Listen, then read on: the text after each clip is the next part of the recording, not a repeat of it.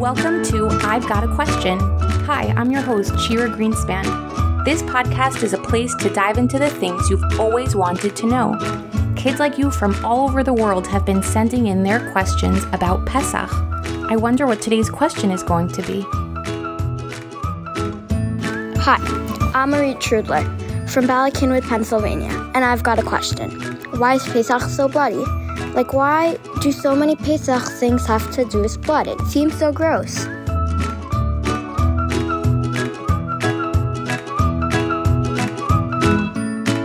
That is a good question. Pesach is really bloody. I never really thought about that before, but now that you mention it, there are a lot of times where blood shows up on Pesach. Like, well, the first plague, Makat Dam, that was a whole plague of blood everywhere. Oh, that was pretty bloody. Then fast forward to the last plague, where we're finally ready to leave Mitzrayim. And what are we commanded to do? To take a sheep, kill it as a sacrifice, and if that's not bloody enough, take the sheep's blood and smear it all over our doorposts. You'd think that on a night when we didn't even have enough time for our bread to rise, we could have skipped the whole painting blood on doorposts thing. But that's not how it went down. For some reason, that blood becomes the star of the night. That blood is exactly what makes each Jewish family worthy of Hashem skipping over their home during Makat Bechorot. I mean, if I was choosing which home to go to, I'd also pass over the ones with blood on the door. Gross. What are other examples of blood on Pesach? Well, looking at Seder night itself, even nowadays when unfortunately we aren't able to bring the bloody Korban Pesach in the Beit HaMikdash, Seder night is full of blood. You know those 4 cups that we drink? We're encouraged to use red grape juice or wine for the 4 cups. Why? It's in memory of the Jewish blood that was spilled in Egypt. And I'll point out another example from the Seder that may even be less familiar. Smack in the middle of Magid, the part of the Haggadah where we're performing the mitzvah of the night, the telling of how Hashem took us out of Egypt, we read a pasuk. Va'evora alayich va'arech mitboseset b'damayich, va'omar lach b'damayich chayi, va'omar lach b'damayich chayi. Did you hear that too? B'damayich, b'damayich, b'damayich. Dam! Your blood, your blood, your blood. Blood! What is this doing in the Haggadah? What are we meant to learn from it? I don't know, but it doesn't take deep understanding to see that these words smack in the middle of Magid are full of blood. Now I'm curious, why is Pesach so bloody? Maybe it would be helpful to understand what blood is and what it does. To answer this, I called my friend Dr. Larry Stiefel. Hi Larry, thanks for coming. What is blood and why is it so gross? Hi Shira, thanks for your questions. My name is Larry Stiefel. I'm a doctor and I work with blood all the time. When blood is where it's supposed to be inside our bodies, it's amazing. Blood brings oxygen and nutrients to our bodies so that each part can keep working.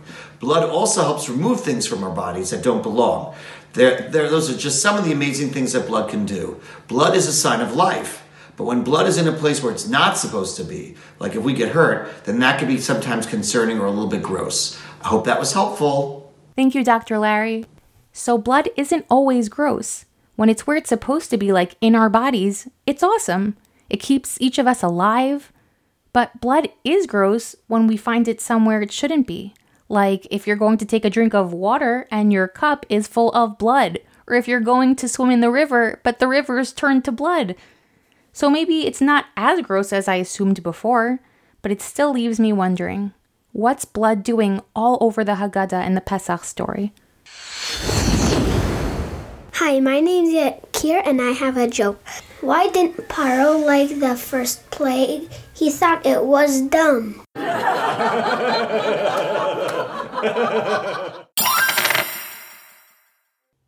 So why blood? When I've got a question, I look for answers in the books in my house. I found the Koren Youth Haggadah on my shelf, but then I thought, my friend Daniel Rose made this Haggadah. I should just call him. So I gave him a call. Hi, Daniel. Hi, Shira. Thanks for having me. I've got a question for you. Why is there blood all over the Pesach story? Okay, so that's a really great question. And the truth is, to make your question even stronger, blood doesn't really start with the story in Egypt. The connection between blood and our slavery in Egypt starts generations before, when God and Avraham make a deal together. A deal in Hebrew we call a brit, like a covenant, a brit, a deal between two people. And this brit ben Abatarim, was when God told Avraham to take various animals and cut them in half, which you can imagine must have been pretty gross, blood everywhere, and divide the halves into two rows. And then almost to sign the covenant, today when we have a deal, we sign it on a piece of paper. In biblical times, this was the way covenants were signed. Avram walked in between the parts of the animals, and then Hashem also walked. He didn't really walk, he doesn't have legs, but he made a kind of a vision of himself that went in between these parts to sign this deal. So what was the deal between Avram and Hashem? So Hashem promised Avram that while his descendants, the Jews, the Israelites, would become slaves in Egypt generations later, and they'd be there for hundreds of years, Hashem promises that he'll take them out of Egypt, and promises them that they'll become a big and numerous nation, and promises that he'll take them to Eretz Yisrael, to the land of Israel. And all Avram and his descendants need to do is they need to follow the word of God, keep the Torah. So now let's zoom forward more than 400 years. Hashem sends Moshe to come and save the Jewish people, and he does it through these signs where there's a lot of blood, more blood. And then after the Makot, after the 10 plagues are finished, there's even more blood, because then Hashem tells Bnei Yisrael to take a Korban Pesach, to take a lamb, and to kill it, and to eat the Korban Pesach as part of the very first Pesach celebration, but also to take some of that blood and to put it on the doorposts of their homes. Now, we all know Hashem doesn't need a sign to know which homes to skip over or to pass over in order to not visit the 10th plague, Makat Bechorot, on the Jewish homes. So really that sign is not about Hashem knowing which homes to pass over, but it's more about the people who are living inside those homes, remembering this connection to blood and this connection to Hashem and to the Brit with Avraham. And you can imagine that every time those Jews walked through the doorway, which had blood on the doorposts, it was as if they were walking through all the parts of those animals hundreds of years earlier and being part of the Brit Ben Abatarim. So there is this theme that runs for hundreds of years surrounding blood. Blood is so central. As gross as it might be, clearly Hashem has chosen blood as a really powerful sign for us and for the Egyptians. So there's a connection between the promise that Hashem made Avraham and the night we left Egypt. Why is it specifically blood that symbolizes that promise? So that's the obvious question, is why blood? So I think that blood represents life. We know that blood is the life force. We can't live without blood. We know that it's a big mitzvah to donate your blood, because your body, the amazing thing about our bodies are it regenerates blood. But sometimes when people are ill or the hospitals need blood, so we donate blood. Blood gives life. It represents life. Even though in the Makot, it seems to be the opposite of life. The Nile River represented life as well, because we need water, and Hashem took the Nile River and he turned it to blood, which then really took a life source and made it about death. But I think blood still is all about life, even in the story of Yetziat Mitzrayim, because I think that blood is who we are. We even talk that way. We talk about our blood. Our blood is the people we're related to, that we share genetics with. So blood is your very essence, your identity. And Hashem wanted to remind the Jewish people of who they were. They're the descendants of Avram. This is their very identity. Their very lives are all about this blood. And maybe he wanted to tell the Egyptians that as well. So all of the times blood comes up in the Haggadah, it's a sign of life? What about the first plague, Makat Dam? Yeah, so that's what I think. I think that blood, life and death are two sides of the same coin, obviously. And blood can represent life, and a lack of blood or something wrong with your blood can represent death. So I think that ultimately the message of Yetziat Mitzrayim is that we want to live in a world where there's life, where there are no more slaves, where the world is a place that we want our children to live in. And that was the message of the first plague and of all the plagues, is that, listen, we don't want to destroy Egyptian civilization. This is Hashem or Bnei Yisrael, the Israelites. But this is what needs to happen in order to live, for the world to live, for the Jewish people to live. So yeah, we use the life source that represents life, blood, in order to battle our enemy, the Egyptians. But really, the ultimate message is, while blood represents life, if this life is not the life that Hashem wants us to be living in this world, then he's going to use that to teach the world that lesson. So depending on where blood is, it can be a gross thing or an amazing thing. Some of the blood in the Haggadah is amazing, and some of it really is meant to be gross. Thanks, Daniel. That's really helpful. It's been an absolute pleasure. Chag Kashes v'Sameach to you and to all of our listeners. Chag Sameach. Hi, I'm Amitai from New York, and I've got a joke. Why do nurses need a red pen? So they can draw blood.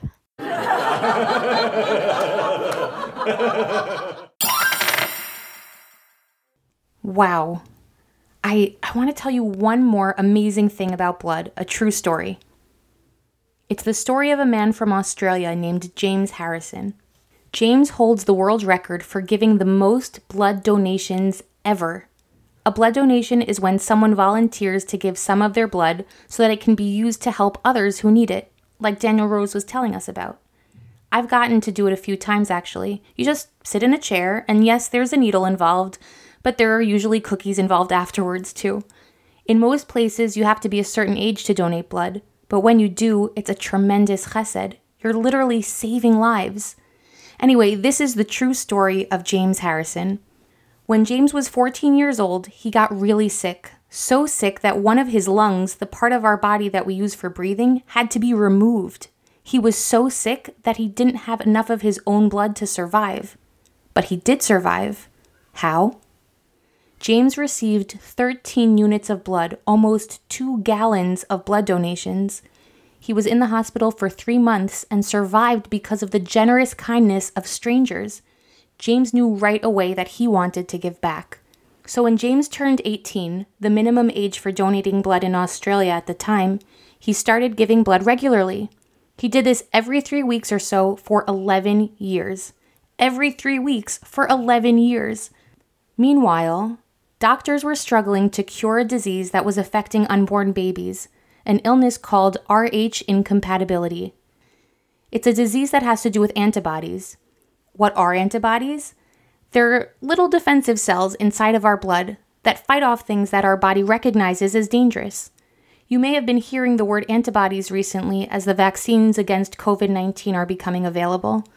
A vaccine teaches our bodies to fight against specific germs and diseases, such as the coronavirus. At least that's how it's supposed to work. Remember the disease Rh incompatibility that I was telling you about? Well, for someone who has this disease, their antibodies make a mistake. The antibodies of the pregnant woman think that the red blood cells of the fetus, the unborn baby, are actually a danger to her, and the antibodies attack. So scientists were researching, trying to find a way to turn this reaction off. And you're not going to believe it. Doctors found that James Harrison's blood contained in it a rare antibody. This is the miracle. Scientists have been able to take this special antibody from the blood that James Harrison donates and give this antibody to pregnant women who have Rh incompatibility. Those little antibody molecules from James teach the new body how the fetus's red blood cells aren't dangerous. How does James Harrison have this miraculous ingredient in his blood? Get ready for this. So doctors think that James's body has the power to know that foreign red blood cells in the body can be a good thing because his own body learned that when he received blood donations from other people back when he was 14 years old. You can imagine that as soon as James Harrison understood the miraculous potential to save others that his blood contained, he kept donating and donating as much as he could. He saved so many people that he's actually in the Guinness World Records. They call him the man with the golden arm. And guess how long he's been doing this for? Over 60 years. Over 60 years, can you believe it? In this time, he has saved 2 million babies. And you're just not going to believe this. One of the babies that James saved was his own grandson, Scott. And in 2011, when Scott turned 16 years old, guess what he did? He made his first blood donation. And sitting right next to him was his grandfather, James, who was making his 1,000th donation. Now James Harrison is over 81 years old, which, according to the rules in Australia, means he's not eligible anymore to donate blood. But that's okay. James knows that others will step up to help. If you're healthy, why not? James says, "Some people say, oh, you're a hero, but I'm in a safe room donating blood. They give me a cup of coffee and something to nibble on, and then I just go on my way. No problem, no hardship." I love this story, especially around Pesach time. Pesach, we have a story of this powerful guy, Paro, who used his power to destroy lives. But here we have James Harrison, and he uses his power to save lives, to save millions of lives. It's stories like this one that give me so much hope. Talking to Dr. Stiefel and Daniel Rose really helped me think about Orit's question. I hope that at my Seder I remember that the blood of the Korban Pesach isn't meant to gross us out. It's meant to connect us all, as members of Avraham and Sarah's family, as members of the chosen nation of Hashem, to remind us that Hashem always keeps his promises to his people. Before we sign off today, I'm Shira from I've Got a Question, and I've got a question for you. Which makkah was the most gross? Hello, my name is Meira Wogalenta, and I'm 7 years old. And I think the worst makkah was makkah stam. The grossest because stam was all over the place, and the bad because they didn't have anything to drink. I am Tamar, and I am 9. I live in Modi'in. I think frogs is the grossest plague because there was frogs everywhere, and even in the dough, so they couldn't eat anything, and they couldn't sleep because the beds were all slimy because the frogs were probably slime everywhere, and they're covered in frogs and they can't get it off, so they can't go to lots of places because there's frogs everywhere. Hi, my name is Gabrielle Gordon. I'm from Jerusalem, and I'm 7 years old. And I think the worst plague was Makat Bechorot because it was people dying, and the grossest, I think there were 2, Makat Kinim and Makat Obeh, because they were bugs and swarms of bugs. My name is Yosef, and you know what's the worst makkah? And what's the worst makkah? Frogs. And you know what? Why? Because they will go all over you. Thank you for listening to I've Got a Question. If you've got a question, send me a voice note to podcast@korenpub.com. And we'll see you next time. I've Got a Question is hosted by me, Shira Greenspan. Thank you to our guests, Dr. Larry Stiefel and Dr. Daniel Rose. I've Got a Question was produced by me, Shira Greenspan, with help from Dr. Daniel Rose and Aryeh Grossman, with production and editing help from Alex Drucker. I've Got a Question is a part of the Koren Podcast Network.